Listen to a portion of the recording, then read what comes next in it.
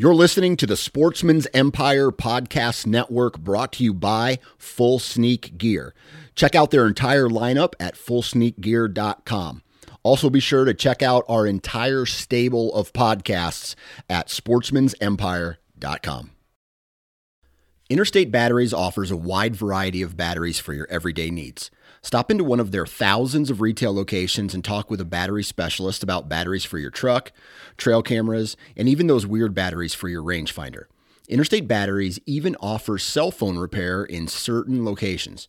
For more information, visit interstatebatteries.com. Interstate Batteries, outrageously dependable.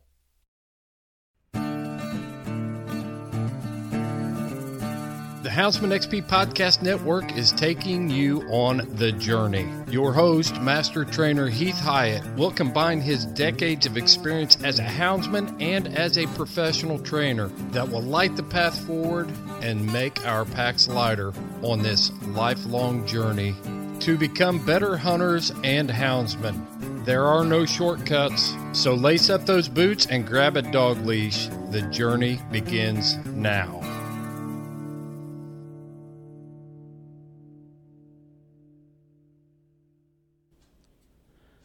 Hey guys, the journey on Houndsman XP has teamed up with Go Wild. Go Wild is a social media platform that was made for hunters by hunters. If you guys and gals have listened to any of the other podcasts that I've been on, you know what a huge outdoor enthusiast I am. I love being in the woods with my hounds. There's nothing more exciting than hearing the thunder of a spring gobbler. I love fishing for trout in the brooks and the streams, and I love being on the river chasing that ever-elusive fish of 1,000 casts, the muskie. Go Wild is the place that I can post my trophies, hunts, and memories without being censored. But Go Wild is so much more than that. It's a place to share your stories, sharpen your skills, hone your tactics, get gear reviews, and shop for anything outdoors. When you make a purchase from the Go Wild store, everything is free shipping. Anything that you purchase anywhere in the country, no matter how big, free shipping. So go down to the show notes, click on the Go Wild link at the bottom, and get signed up today. And let's go wild. If y'all purchase anything from Go Wild, make sure that you're using the Houndsman XP promo code. And that code is going to be HXP10. So when you go in there and you download your cart and you come up to the bottom and it says promo code, add Houndsman XP to it. Hey Heath, I'm going to jump in here with some more news from our friends over at Go Wild. So they're running a bunch of promos right now. And the first one is the Mountain Tough Go Wild partnership. If you made a New Year's resolution to get back in shape, right now's the time to do it. You go over and join Go Wild, and they partner with Mountain Tough, which is an organization that designs workouts that are designed for hunters, by hunters. It's kind of a common theme there with Go Wild. So anyway, I'll tell you how you do it. You go over to the Go Wild and the Mountain Tough communities, and for a free 30-day trial workout program, you're going to get set up with a workout program that's going to get you in shape. It's going to start getting you on that path to wellness and fitness and all that good stuff. So go download the Go Wild app, sign up, let everyone know in a Go Wild post that you're joining them over there, joining us too, because we're there too. Then each time you do a workout, tag Go Wild and tag at Mountain Tough. That's capital MTNTOUGH, and hold yourself accountable. You're gonna log that as time. You're gonna get points for that too, for discounts on gear down the road. The second one is a Go Wild UTV giveaway. I'm paying special attention to this one. So between January 16th through March 31st, here's some things you need to know about how you can win a UTV from Go Wild. So you're going to go to Go Wild if you're a member and enter a chance to win. It's basically a referral program. Every time you refer somebody and they join Go Wild, you're going to get a entry. And that's real easy to do. There's a little tab down there underneath your name that says Share Go Wild. Go in there and hit your contacts up, talk them into coming over to the best social media platform for hunters, created by hunters. If you're not a Go Wild member, then go ahead and create an account. Go to Time to Go Wild, download the app, and create an account there. And as soon as you create an account, you're in. You got an entry in there. And then every time you have a referral, you're going to get another entry. So UTV entry, if you're a member, bring your friends. Every time one of them signs up, you get an entry to win a Polaris. And if you're not a member, why aren't you? Go over there and sign up. You're going to get an entry. And then once you see how cool it is, you're going to want to invite your friends and you get more entries. The last thing, the Great American Outdoor Show in Harrisburg, February 4th through February 12th. So when you go to the Great American Outdoor Show over there at Harrisburg, Go Wild will be set up in booth 412. So if you stop by that booth that week, booth number 412, and visit the guys at Go Wild, and you're wearing a Go Wild hat, then you're going to get a free gift. Go Wild's going to be handing out stickers, selling brands like Garmin, Vortex, Tacticam, Trophy Line, ATN, tons more. The team will also be there to answer questions about Go Wild or the gear in the booth. Also, Heath and I are going to be attending the Great American Outdoor Show, and we'll be in the Go Wild booth that week, probably the 8th and the 9th. Stop by and see us. We'll get you some Houndsman XP gear too. 3 ways to win, folks. 3 ways to win. Heath, thanks for letting me jump in there. You and Bryce, take it away. Today on the journey, I have a good friend of mine that's going to be on as a guest today, and we spent, I don't know, several weeks over the last couple years together, and just talking dogs and talking life and everything else, and it's really enjoyable to have people around that you can actually talk about things with and relate with. So today we've got my main man, Bryce Matthews, on. How is everything up in Hoosierville? It is good, man. The cold front kind of broke a little bit, so we're still chilly, but we're not freezing like we were, so all is well. Yeah, I wish you'd keep that cold front up there. We had it Christmas weekend, and I'm telling you, I'm not okay with these sub-zero temperatures. You can keep them, have them, do whatever y'all do, but we don't need them down here in the South. Ooh, boy, we had 4 days in a row that were negative in the negatives. I think -7 with a wind chill and -35. So it was brutal. And you just got back from Grand America too, huh? I did too. Yep. Just got back from that last weekend. Went down there to South Carolina and spent the weekend down there hunting dogs. Girlfriend and the kids, they showed the dogs and did a little bit of work at the booth. And it was a busy weekend, but it was fun. Yeah, I seen you got a cast win on Friday night. Yeah, I took a little 1-year-old male down there for my buddy Shane Smith out of a dog called Mr. Clean's Wild Bill. Mm-hmm. So the dog I took down there, his name's Bear, and he went out there, and that's the first cast he's ever won. So we took him from Indiana to South Carolina and picked up a cast win for him. How was the what was the weather like down there? I didn't get to go this year. It was beautiful, man. I mean, I think both days the highs were in the the low to mid 60s. I was working a short sleeve shirt all day, hunting in a long sleeve shirt at night, and it was a good time. So it was it was good. The kids and the girlfriend had good luck in the show. We placed top 20 in the hunt, so can't complain. Yeah, I was going to ask if Nikki had any luck at the show. I knew that last year I watched them show, and they done pretty well. Yeah, she showed a leopard hound for one of her friends, and ended up winning grand champion male that day. So.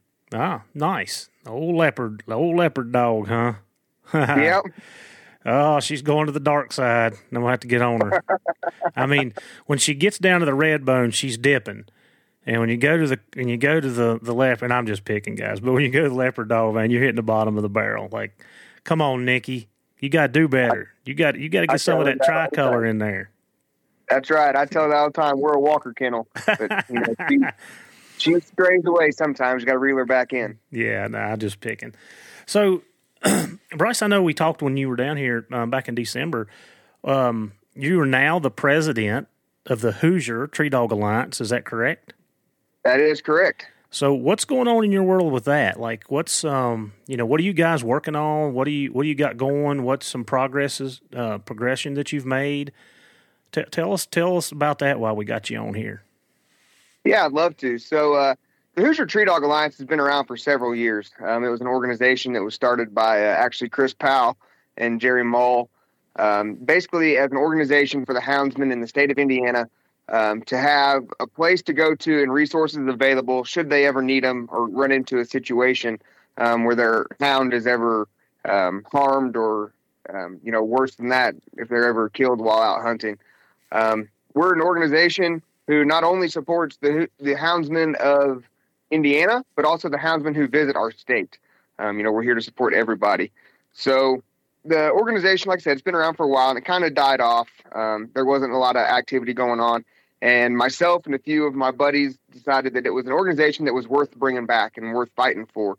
So on July 31st of 2022, a bunch of us met in Greencastle, Indiana, and we kind of talked about the plan going forward with the Hoosier Tree Dog Alliance. What was going to happen with it. And what ultimately we decided to do was to just do a little bit of a restructure on it. And on that day, we signed up 28 new members, and we had less than 300 members on our Facebook page. So now that we have 9 new board members on the board, and we are actively trying to grow our group and, show support for the houndsmen in Indiana, we now have over 900 Facebook members. We're closing in on 1,000, and we're just over 130 members total for the Hoosier Tree Dog Alliance. So our Facebook numbers are growing great. They're growing a lot more rapidly than our actual membership, but that's something that we're pushing for, and we're out there at every hunt that we can trying to gain new members and spread the word for the Hoosier Tree Dog Alliance. Yeah. So a couple other things we have in the pipeline here. Coming up on April 29th, we've got the Indiana State Youth Hunt, UKC chartered, and the Hoosier Tree Dog Alliance is going to put that on. We're going to be the main sponsor, I guess, for that hunt, and go out there. We have a group of ladies working on a great prize package for those kids, and really just trying to get the youth involved in the sport. You hear it all the time, but it really is the truth. The youth are what the future of the sport is. If we lose the youth, then we lose the sport. So we're really trying to keep them engaged and, teach them the way of the hound and the way of our lifestyle and how we do things. And then on October 6th and 7th, we have the Indiana State UKC hunt coming up. The Hoosier Tree Dog Alliance is also going to charter that and hopefully be a good event for the Indiana State hunt. So that's a couple things we have working on as far as the hunt side of things. I've also been in contact with several conservation officers across the state. We're working with them to try and come up with a few days where we can meet with them, at our local recreation facilities, and they can put on a seminar and a presentation for the kids and anybody that wants to join. It just teach them about hound hunting, especially in the state of Indiana, as well as answer any other questions that they might have for the conservation officers while they're there. So that's really what we're just working with right now is, trying to promote the sport, trying to educate those who might want to learn a little bit more about it. And, really just trying to get our foot out there and get our name known to those people who come to Indiana. Like I said, even if they're from out of the state, we can help you out if you're hunting in our state and you're a member of Hoosier Tree Dog Alliance. So when you said charter these hunts, explain that to me so we have a better overall understanding what that means for the organization. Right. So UKC, that's the format that we're going to be using for these hunts. But the Hoosier Tree Dog Alliance as the charter club, we're basically going to be hosting them. We're going to be providing the prize packages. We're going to be providing everything for those hunts. And we're going to be, the main club who's responsible for everything going on those days.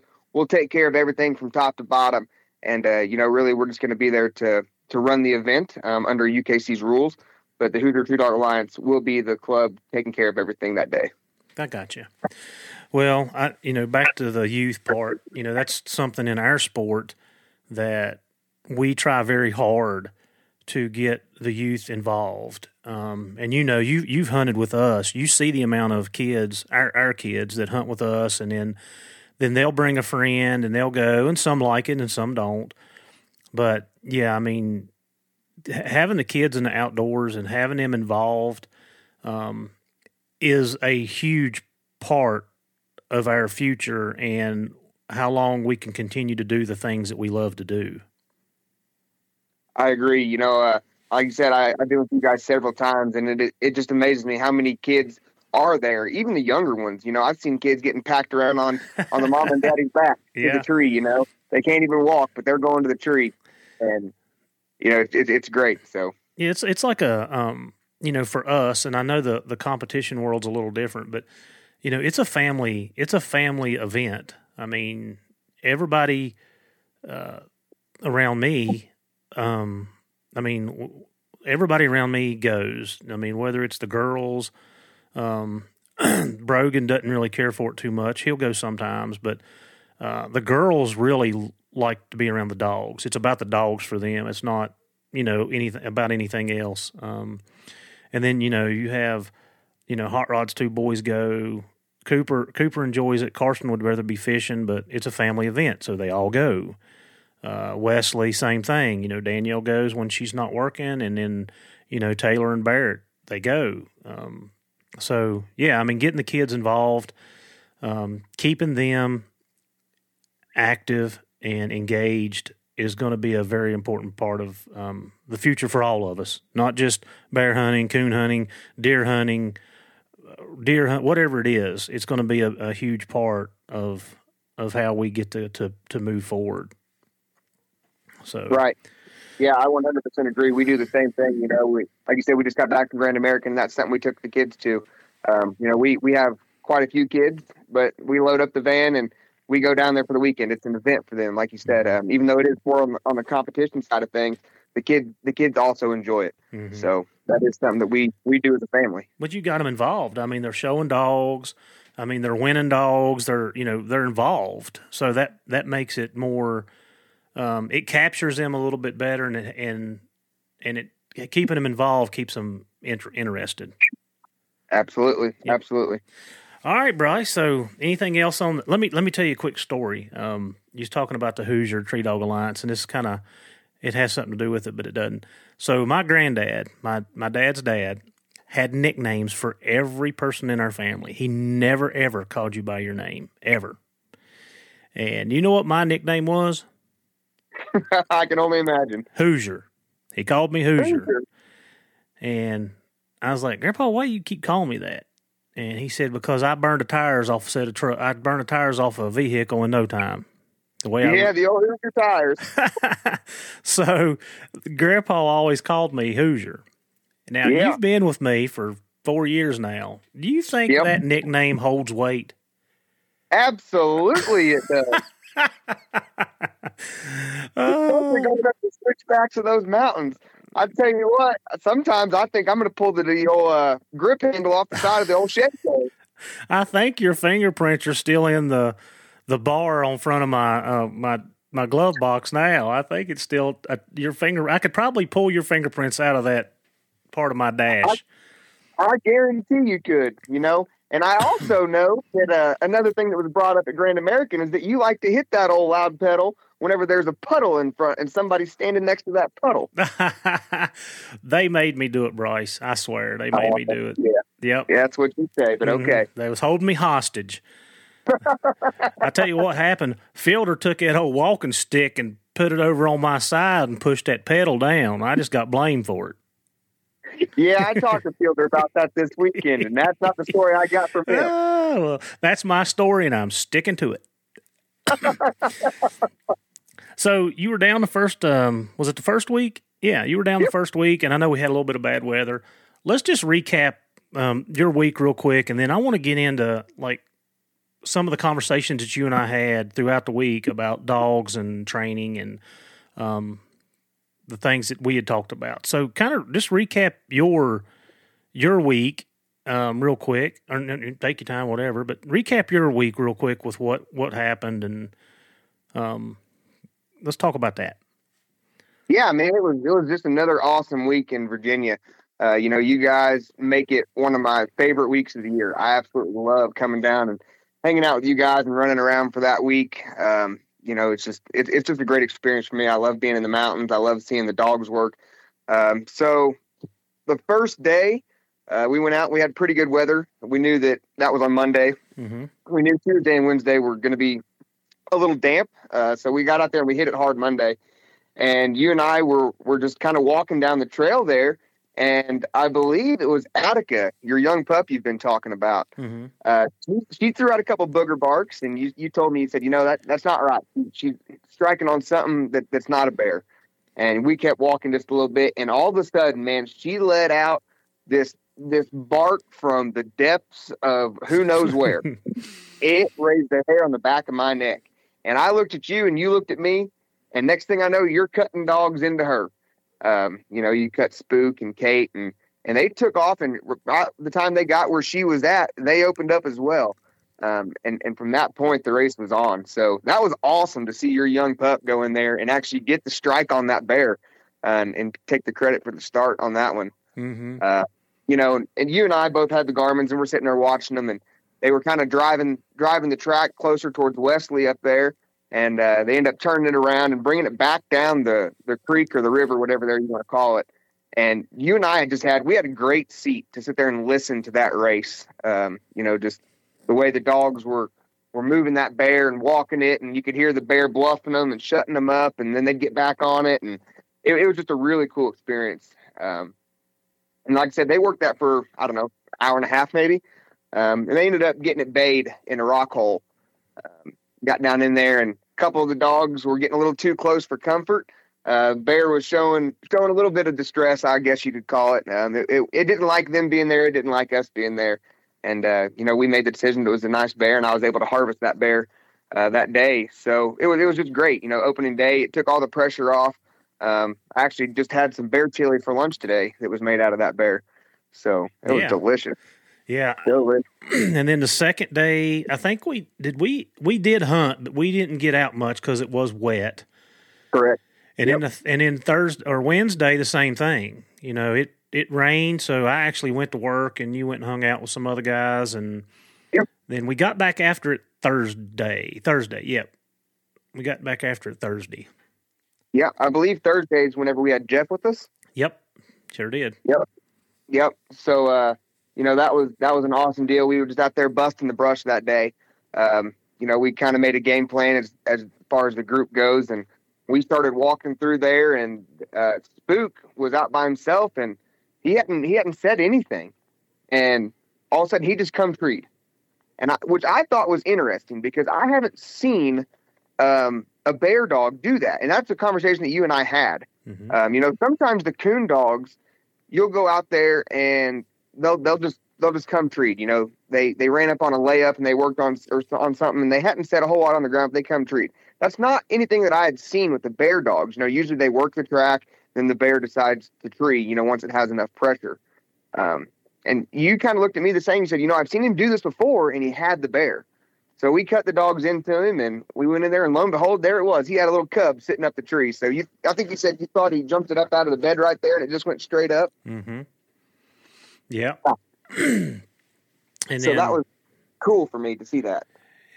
Yeah, I mean, that's not a typical, that's not something that happens very often, but over my years, I've seen it happen a time or two. And, I've talked about it before on the podcast.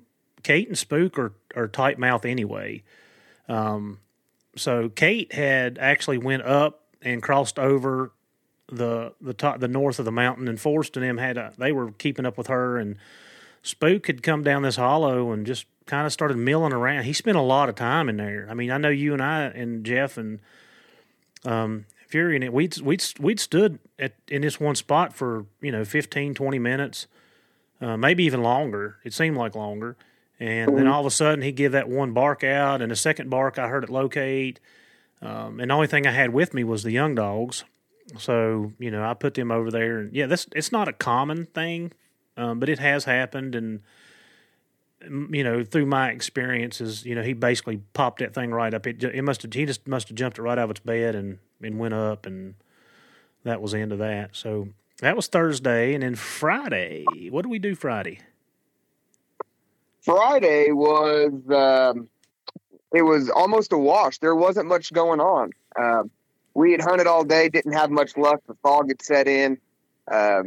We just weren't doing a whole lot. We were riding around, and we were actually sitting at the truck talking about how we were, just going to wrap up the day and wasn't a whole lot going to be going on. And that's when old Greg came on the radio and said that he walked his dogs up on one. Mm-hmm. And boy, did it go from 0 to 100 right now. Yeah, it did.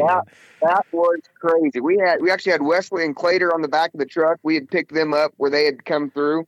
And when Greg come on the radio and said he had one going, but his dogs, they wouldn't take it for some reason.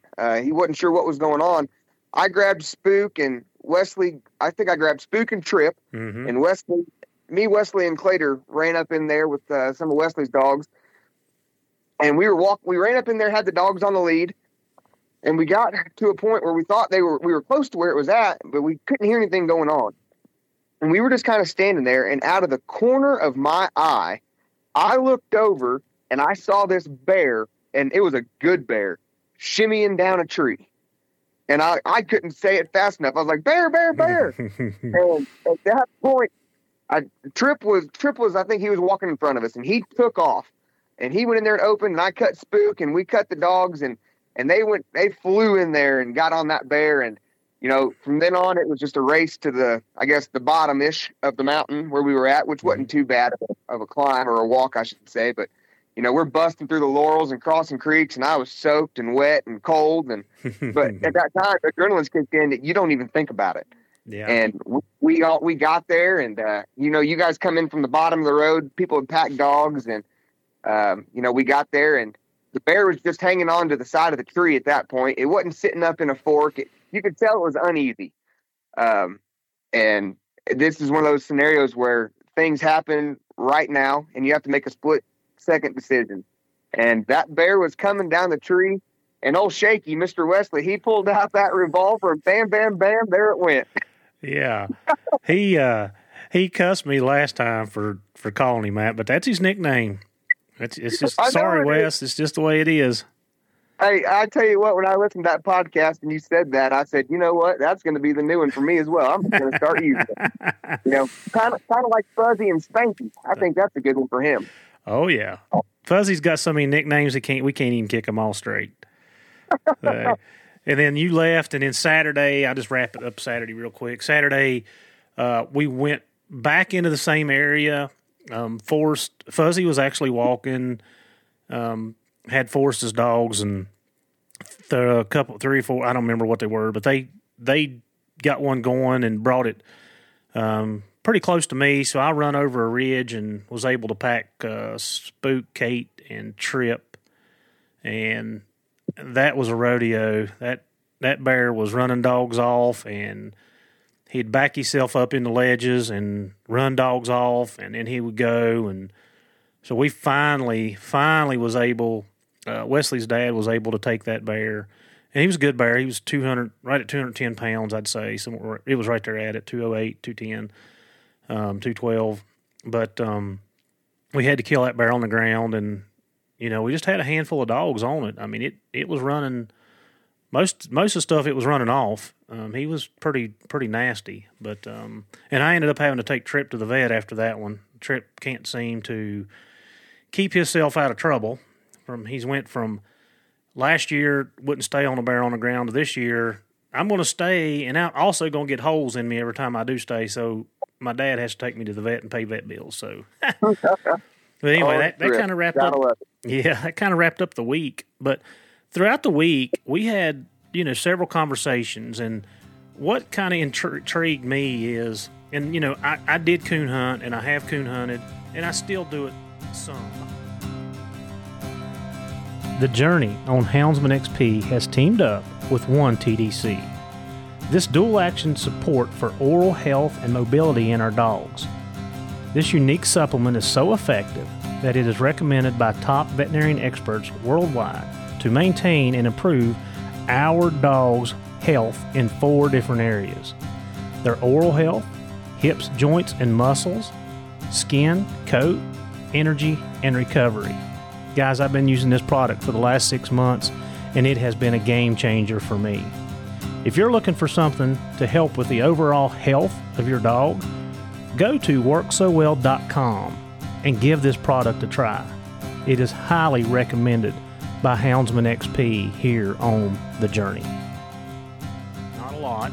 I usually try to get my young dogs started running tree in the off season. When I say off season, that means for, our bear season is only a limited amount of time, and then we can coon hunt pretty much year round on private property. So, I'll take my young dogs out, dozen times a year. It's like I said, it's not a lot, but we started having a conversation, and that's kind of where I want to hear your perspective on some of the differences that you're seeing. I mean, you're coon hunting. I mean, you're out running the competitions. You're very active in the coon hunting world.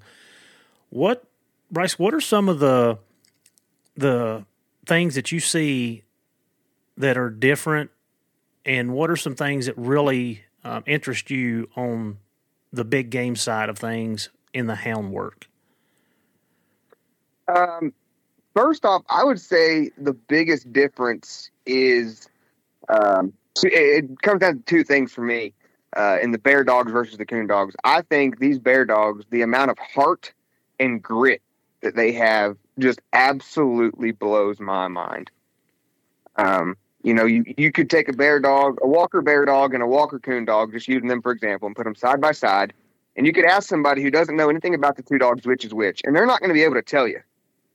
But if you took those two dogs out and you took the one coon hunting and you took the next day, you took the next one bear hunting, you can see a difference. There is a fire in those bear dogs' eyes that is unlike anything I've ever seen.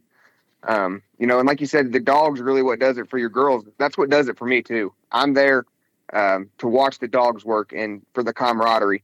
If I get to harvest a bear, great. I butcher it up, bring it home, and we eat it. It's part of it. But I'm really there for the dogs, the dog work. And like I said, the heart and the grit that those dogs show on a bear. I think I listened to your podcast last week, and you said it was a 16-hour day for you, for the whole thing. Mm-hmm. And those dogs were with that bear through the thickets, through the bluffs, through everything. And when those bears get nasty, they stay. And even if they're hurt and they have holes in them, most of the time they're there, It's like there's a switch in their head that just tells them to stay, and that's their job and that's their passion. That's what they enjoy doing. Just knowing that their handler is going to come for them, at some point. Until that handler gets there, they've got to stay with that bear. So I think that's the number one thing that just intrigues me, and I think sets those dogs on a different level than the coon dogs. A lot of times our coon dogs, we're doing things quick, fast, and in a hurry. Mm-hmm. That's the name of the game, speed. Who can tree the most coons in the quickest amount of time? And so, if I can get to my dog in just a few minutes, I'm going to get there in just a few minutes. They don't have to stay treed too long most of the time. It's most of the time the raccoon doesn't stay on the ground. It doesn't put up a fight. It doesn't take the dogs through the terrain that these bear do. I think that is just absolutely incredible. And then some of the differences, right now, the trend in the coon hound world, especially the competition side, seems to be deep and lonely. You don't want your dog on the same tree as another dog. The points just don't add up as well at that point most of the time. So they're training dogs, be split by itself. Whereas the hound dogs, or the bear dogs, I should say, and this is something you and I talked about. I think it's very neat how you could have Kate or Spook opened up 500-600 yards away, and the other dogs in your pack, if they're on the lead, they know that's Kate or Spook.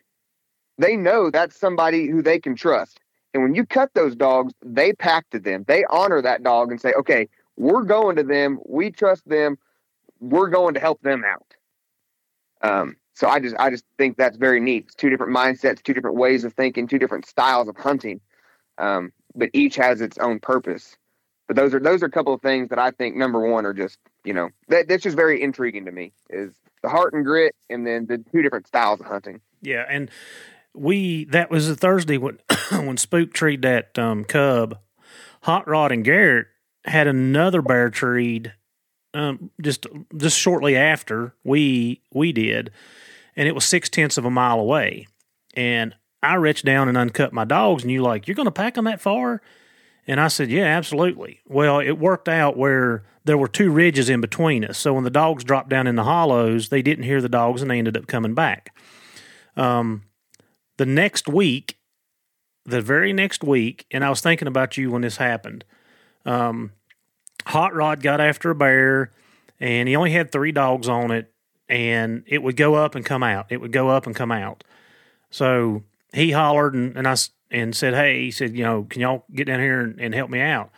So I was on the top road, and I was right at 0.6 of a mile from him. But now I was above them, so the dogs could hear. I got Spook and Kate out, and as soon as they heard them dogs, I cut them loose. I let them dogs get about 400 yards, and then I cut my young dogs behind them. So I cut 5 dogs to him.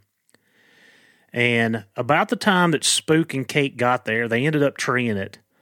And I can't tell you which time it was, the 3rd, 4th, 5th time, I don't know, because it was coming out pretty consistently.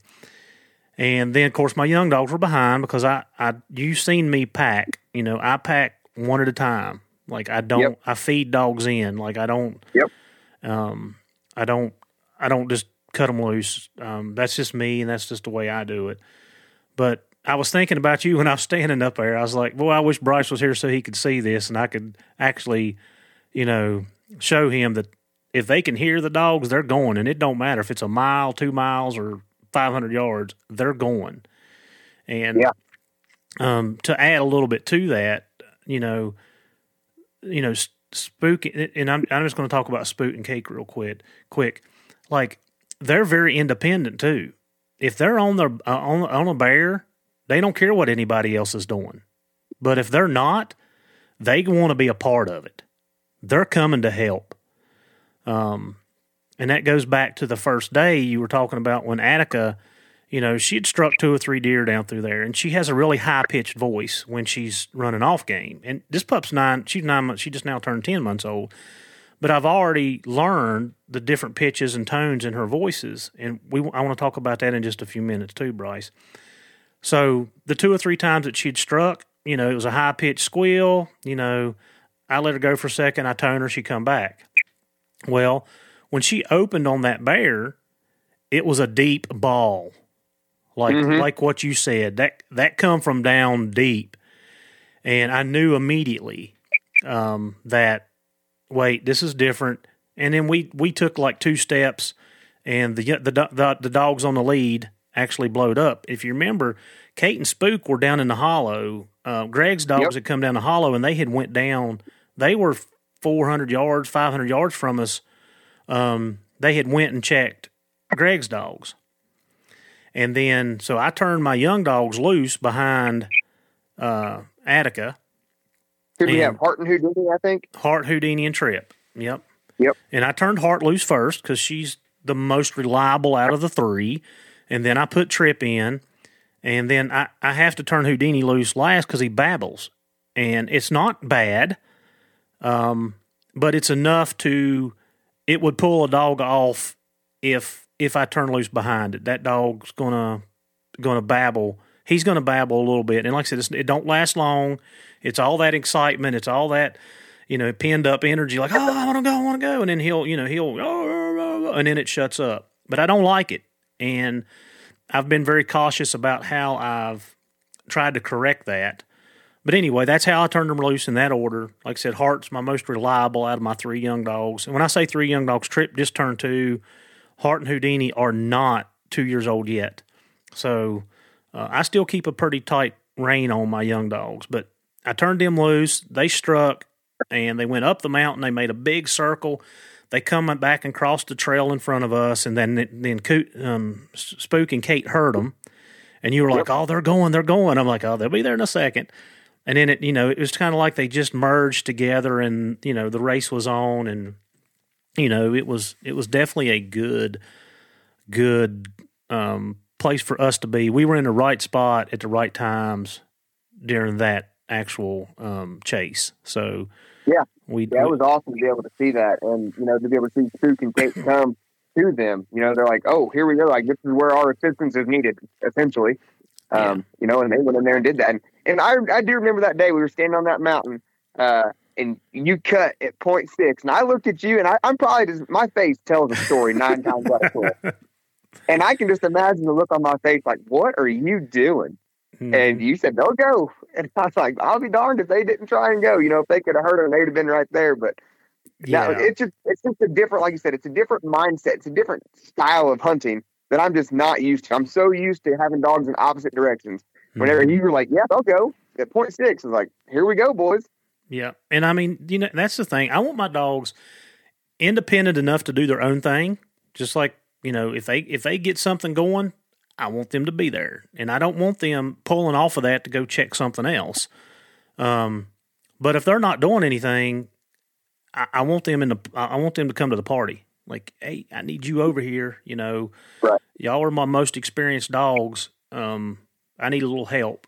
And so that's kind of just my way of hunting, my expectations, and I know everybody does something different.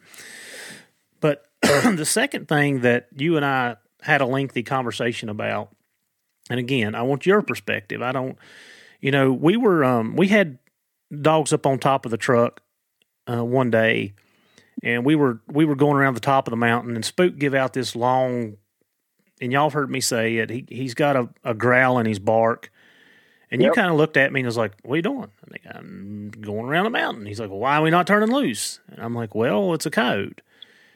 And that's when our conversation started. Tell me your perspective on that. What happened, and what you took away from it. Yeah, so I remember that very well. We were, like you said, we were driving around, and Spook, he threw out this bark that did have a growl in it, and me, I only get to go down there for 1 week every year, so I don't know your guys' dogs, as well as you do, obviously. I just thought, Spook being a seasoned dog, he's a pretty solid rig dog. I thought he struck on a bear track, and I wasn't sure why we were going around. Like you said when Spook throws that growl, it's a coyote, and you know that. And that to me was eye-opening, because that just shows the amount of attention that you pay to each of your dogs on that box. When they're striking a bear, when they're being honest, when they're striking a coyote, you're so in tune with that. And it's not just you, talking to Forrest and Wesley and them, they're the same way a lot of times. They know what's going on before they even get themselves in that situation. So I thought that was just super neat. And I don't get that a ton in the coonhound world, because I don't have the dog on the rig right behind my head in the back of the truck. I'm trying to listen to what they're doing, within, I don't know, usually a strike, it's within a couple hundred yards, 200-300 yards, anywhere to half a mile when they're striking. And I'm trying to listen to strictly by sound to what they've got going on and see if they're right. Whereas, on the rig, not only are you listening to how they strike, you're watching body posture on top of the rig. You're looking to see how are they acting, which way are they smelling the scent coming from, and you take all those things and you compile them, you put them together, and then in a split second you form an opinion on what you think they're doing. And from what I've seen in my experiences, a lot of the times you're pretty darn close to what they've got going on. So it's just, like I said, it's just neat. It's different to me. Totally different style of hunting, different mindset. But that's a big difference for me is I don't get to listen and differentiate the tones too much on the coonhound side like you can. There have been a couple dogs I've had who have treed possums, and I would know when they're not right. They tree differently. Mm-hmm. But you did all this based off of a rig strike. A lot of times when my coon dogs come treed, they're either long balls or they're consistent chops. If they're doing something other than that, well, something's probably not right. But just hearing a strike, I don't think I can tell you what my dogs are striking on, where you really can. So I found that very interesting. Yeah, I know we had talked about it, and the hours. I mean, and this goes for all your big game hunters together. I mean, I spend a lot of hours driving around with those dogs on my truck. And I have come to learn that, you know, when I turn them down, when I'm second guessing what's going on, usually there's something going on. Like, this don't seem right. And sometimes it's just the circumstances, the elements, just whatever about the hunt. But when I had the old blue dog Jack, that's when I really, with Spook and Kate especially, that's when I really started learning Spook and his little nuances and quirks and he just turned 4, so I feel like I have a pretty good grip on it. But as a hunter, and I think this is some of the trainer part that comes out of me, I'm trying to learn everybody's dog. Like, I want to know, when Wes cuts, Carmeloose or Jake or Room, I want to know his dogs too. Same thing with Forrest's and Hot Rods. Like, I'm trying to learn everybody's dog. Where, I think with the coon hunting world, like you said, you've got one dog and you're not running a pack. You're not having to learn, 3, 4, 5, 6 dogs at a time. And I think, you and I talked about, the differences in that. Right. And to make me a better hunter, like, I need to know, not only do I want to know the 6 that I'm carrying, I want to know the 6 that Wesley's carrying and the 6 that Forrest is carrying. And, I want to know, like, what's reliable? What am I upping my chances with? When this dog's running, no fear, put them in there. When this dog's running, there's some quirks there, or maybe you need to be a little bit more cautious as turning your young dogs loose. So it's a learning process for us. Like, every season, and things will change from training season when the weather's a little bit different, the leaves are on the trees, to December, and I'll just tell one on myself, like. And you coyote hunters, man, I need to get somebody on here so I can learn and pick your brain. Like, I know that the coyotes come in heat towards the end of December, and we don't have we hadn't had any problem. We run maybe a couple in September, August or September, but you never know because you didn't see them, you didn't catch them, and the dogs either fell out, run out, or you caught them crossing the road. But in December, and towards the end, it's usually that week right before Christmas or right at Christmas that we start seeing this. It's like our dogs go off the wall, and they can't stand it. And then we're having, a coyote race or 2 a week. So, I mean, that's the things that I want to learn. And it's definitely harder when they're on the ground and running. I did notice with Spook, not so much last year, but the year before, that if he was on a coyote, he would get way, way, way, way out in front of everybody, and then he'd slow down, everybody catch up, and then he'd get way, way, way out in front of everybody and slow down and catch up. But it took me to the end of season to kind of figure that out. Right. And I only had 2 or 3 opportunities to do that. But, yeah, I know that you and I, like I said, we had talked about that, and it's always interesting to hear somebody else's input because there's stuff that I can learn from it, and stuff that we take for granted because we just do it all the time that other hunters may not be seeing or hearing or doing the same thing. So right. It's always, like I said, I always want to listen and learn what other people think, and especially people that are running hounds, because like I said, we may do things completely different, but we're all trying to achieve the same goal, which is to catch game in whatever perspective sport it may be. Yeah. And, something that along those lines, here, I'm just going to tell a quick little story. I actually took a play out of your book a few weeks ago. Uh-oh. And it's just something that I learned from you. You know, I believe it was Friday when I was hunting down there. We were riding around. It was before, you know, we jumped that bear. There was nothing much going on.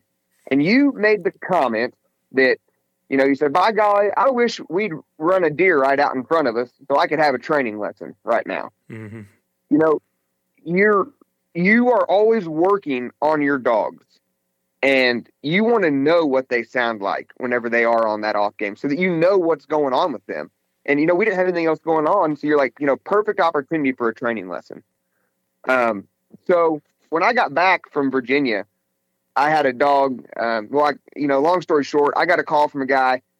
He was in a predicament. He had an entry for a hunt down in Alabama, and he didn't have anybody to take the dog.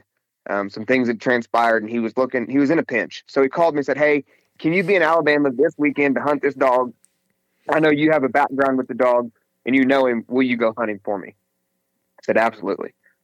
So I loaded up the truck, and I drove, you know, down to Alabama that weekend, you know, a couple of days later, and we ended up hunting. The dog didn't look bad, but we didn't do any good.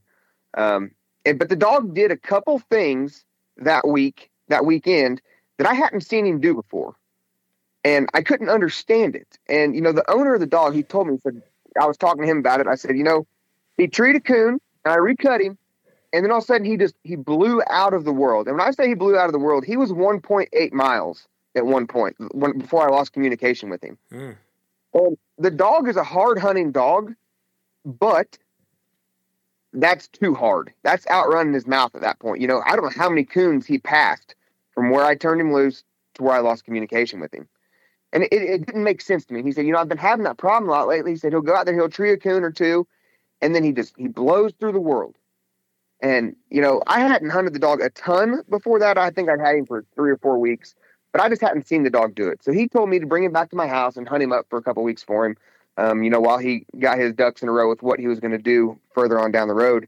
And while I was hunting him, one night, I was pleasure hunting him on some state ground up here. And up here in northern Indiana, we've got a lot of patchwoods. So we have some big timber, but it's a lot of patchwoods with fields. And a lot of times the dogs will hunt that woods. They don't find anything. They cut across the field and they go to the next woods. So that's what had happened. The dog had hunted out the woods. He blew across the field, going to the next woods. And then he went straight through that woods. And I was like, well, that's odd. And the way he was going was close to a road. So I had Nikki with me in the truck. And I had her and our boy Colton with us. And I told her, I said, you know, we're going to hop in the truck. We're going to drive around and try and cut him off. I don't want him getting over in this certain area. And what I found when I got over there was, just by happenstance, was that dog was silent mouth running 3 does. Mm. And he was on their heel. And he run him right across the road right in front of me. And he was nipping at him, trying to pull the fur. But he was completely quiet while he was doing it. So I was like, all right, there's a clue in my head. The next night I took him out, he did the same thing. I noticed he was opening on track, and then he shut up. And when he shut up and he went straight lining, I was like, I think he's on deer. And like you've told me before, you don't like to use any training stimulation or anything unless you know what that dog is doing. So I drove around and I broke out my thermal imager. And I'm looking across the field, and sure enough, here comes the deer out of the woods, and here comes the dog after him. So at that point, I was able to use that as a training situation. You know, I stimulated the dog, let him know that's not what needs to happen. And he went in there, you know, he stopped what he was doing, he went and treated a coon. And on the way home that night, I had another deer running across the road in front of me. I was tired. I had to work early, but I was like, all right, what would Heath do? He'd stop and turn that dog loose. Training situation. So I turned him loose, and he tried to go. We had a training moment.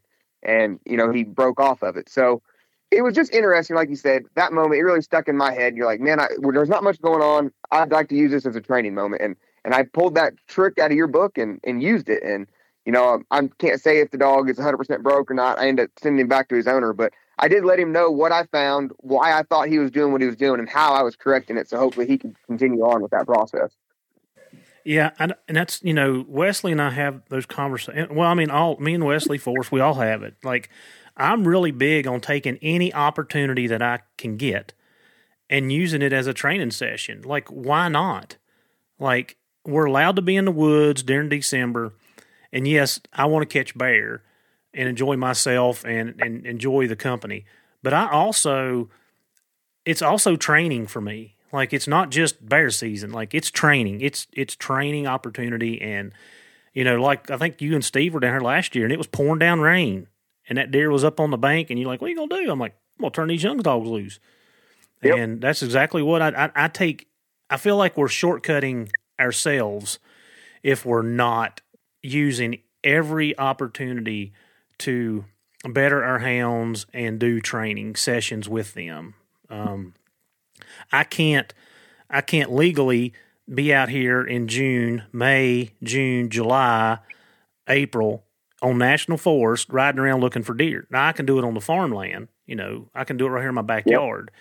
But, it's a waste of an opportunity for me. And I took several of those opportunities after you left. I don't know if you were with me the day the buck run out. No, I think it was Chelsea. Maybe, I don't know. It was girls. I don't know. But, a decent buck run out in front of me across the timber cut, and man, I'll put all 5 of mine down. All of them, old dogs, young dogs, everything that was in my truck got turned loose, and I had 2 young dogs that went and started showing me a behavioral change, and they got stimulated. The other dogs paid no attention to it. In fact, two of the dogs jumped right back up on the truck. So, I know that I'm making headway when I'm seeing that behavior. But to me, right, that doesn't mean my dogs are not broke. That doesn't mean that if your dog's out there running deer, that, just because mine won't run it in front of me, doesn't mean that he won't run it away from me. And me and Wesley had this conversation about context. When you drive down a road, you dump your tailgate, and the dog gets stimulated consistently. The dog associates that with those behaviors. Truck stops, tailgate comes down, I get dumped. I get stemmed, and then the dog don't want to come out of the box. Then if he does come out of the box and you try to put him on it, he runs up underneath the truck. The dogs understand context. They understand that. Right. You have to be able to change the context in which they are accustomed to perform different training levels, if that makes sense. Yeah, it does. Yeah, and it's kind of they follow patterns. Yeah, and it's like I told Wesley, it's like sticking your hand in a cookie jar. Okay, because I just bring I'll give you guys a little session here. He said, well, I can take my dogs out and put them on deer and they won't run it. And I'm like, Wesley, you're standing there. They know they've been through this drill 20 times already. They know the outcome, so they're not going to participate. I said, it's just like you sticking your hand in a cookie jar. You go in and you get cookies when you're a kid, and then your mom comes in one evening and all the cookies are gone. What happened to the cookies? I don't know. Well, next day you come in and you stick your hand in a cookie jar, mom smacks your hand. Stay out of the cookie jar. Well, you learn real quick not to stick your hand in the cookie jar when mom's home. Yep. So you learn to do it when mom's not at home or not around. And that's the same context with the dogs. They learn that, all right, they've got a nose, they smell. I don't smell dad within half a mile. I am free to do what I want to do. And you've got to have that. You've got to be able to correct behaviors that you're not standing on top of, because the dog does not want to stick his hand in a cookie jar when dad's standing here. If that makes sense. It does. And on that line, I've got something I kind of want to pick your brain about if you got a few minutes. Yes. Okay, so something that I personally do quite a bit of is I'll hunt a dog that's mine, and I don't own a lot of my own dogs. A lot of times I just handle dogs for other people. They go back to their owners whenever they want them back, and I'll get another one. But the dogs that I do own, like right now I have a puppy, and her and I are on the same page right now. She's progressing every time that I take her out to the woods. And I'm tossing around the idea of sending her to one of my buddies. This is something that I've done in the past. When I get a dog that, and let me preface this by saying I don't consider myself to be a great trainer. I don't. I like to handle dogs. I like to finish dogs I can go out and win hunts with. That's my preference. but I'm trying to become a better all around dog man. And I believe being able to train one is part of that. So I'm working on it. I'm really trying hard. But what I've done in the past is if I get somewhere that I'm just at a standstill, like, the dog's just not operating how I think it should operate, or it's doing, like you said, it's not doing something because I'm there.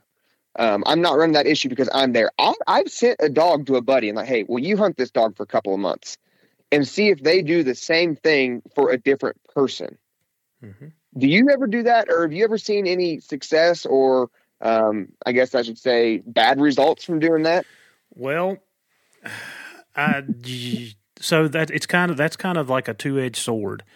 The first thing is you and that person need to be on the same page as far as expectations, training or training techniques, and make sure that there's open communication about the end goal.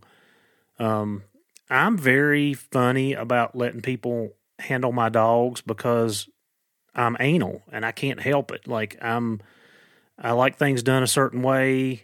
I don't veer off of that a whole lot. But right. Yes, and Bryce, I've had some really nice dogs that I got plumb put out with, and back in my younger days, I was probably a little rougher on them than I should have been, and they just shut down. They were not biddable. They could not take the pressure that I was dealing them out. And I sold, or most of them I give to my friends, and they ended up being super, super nice hounds. And I knew that, but under my supervision and training, we weren't clicking. So, right. Yes, what you're saying has a lot of validity to it. You can send dogs to somebody else just to see if there's if there's something about you, especially if it's you related, behavior wise.